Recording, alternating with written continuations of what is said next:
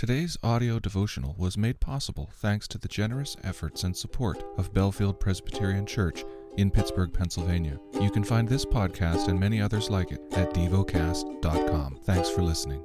The lesson is from the book of Isaiah. Isaiah chapter 7. In the days of Ahaz the son of Jotham, the son of Uzziah, king of Judah, Rezin the king of Syria, and Pekah the son of Remaliah, the king of Israel, came up to Jerusalem to wage war against it, but could not yet mount an attack against it. When the house of David was told, Syria is in league with Ephraim, the heart of Ahaz and the heart of his people shook, as the trees of the forest shake before the wind. And the Lord said to Isaiah, Go out to meet Ahaz, you and Shear-Jashub your son, at the end of the conduit of the upper pool, on the highway to the washer's field, and say to him, Be careful, be quiet. Do not fear, and do not let your heart be faint because of these two smoldering stumps and firebrands, at the fierce anger of Rezin in Syria, and the son of Remaliah. Because Syria, with Ephraim and the son of Remaliah, has devised evil against you, saying, Let us go up against Judah and terrify it, and let us conquer it for ourselves, and set up the son of Tabeel as king in the midst of it. Thus says the Lord, It shall not stand, and it shall not come to pass, for the head of Syria is Damascus, and the head of Damascus is Rezin. And within 65 years Ephraim will be shattered from being a people, and the head of Ephraim is Samaria, and the head of Samaria is the son of Remaliah. If you are not firm in faith, you will not be firm at all.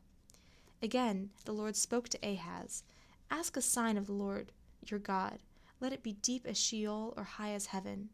But Ahaz said, I will not ask, and I will not put the Lord to the test. And he said, Hear then, O house of David, is it too little for you to weary men, that you weary my God also? Therefore the Lord himself will give you a sign.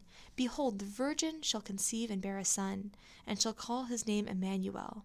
He shall eat curds and honey when he knows how to refuse the evil and choose the good. For before the boy knows how to refuse the evil and choose the good, the land whose two kings you dread will be deserted. The Lord will bring upon you, and upon your people, and upon your father's house, such days as have not come since the day that Ephraim departed from Judah, the king of Assyria. In that day the Lord will whistle for the fly that is at the end of the streams of Egypt, and for the bee that is in the land of Assyria, and they will all come and settle in the steep ravines, and in the clefts of the rocks, and in the thorn bushes, and on all the pastures. In that day the Lord will shave with a razor that is hired beyond the river, with the king of Assyria, the head and the hair of the feet, and it will sweep away the beard also. In that day a man will keep alive a young cow and 2 sheep, and because of the abundance of milk that they give, he will eat curds, for everyone who is left in the land will eat curds and honey. In that day, every place where there used to be 1,000 vines, 1,000 shekels of silver, will become briars and thorns. With bow and arrows a man will come there, for all the land will be briars and thorns.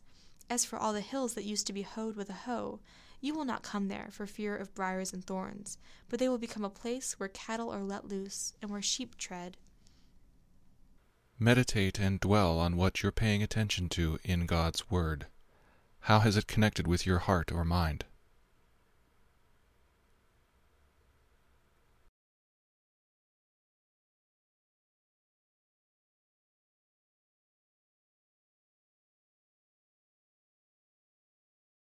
Pray to God freely about what has moved you today. Turn your thoughts to Him and enjoy His presence. We offer the following as prayer topic suggestions.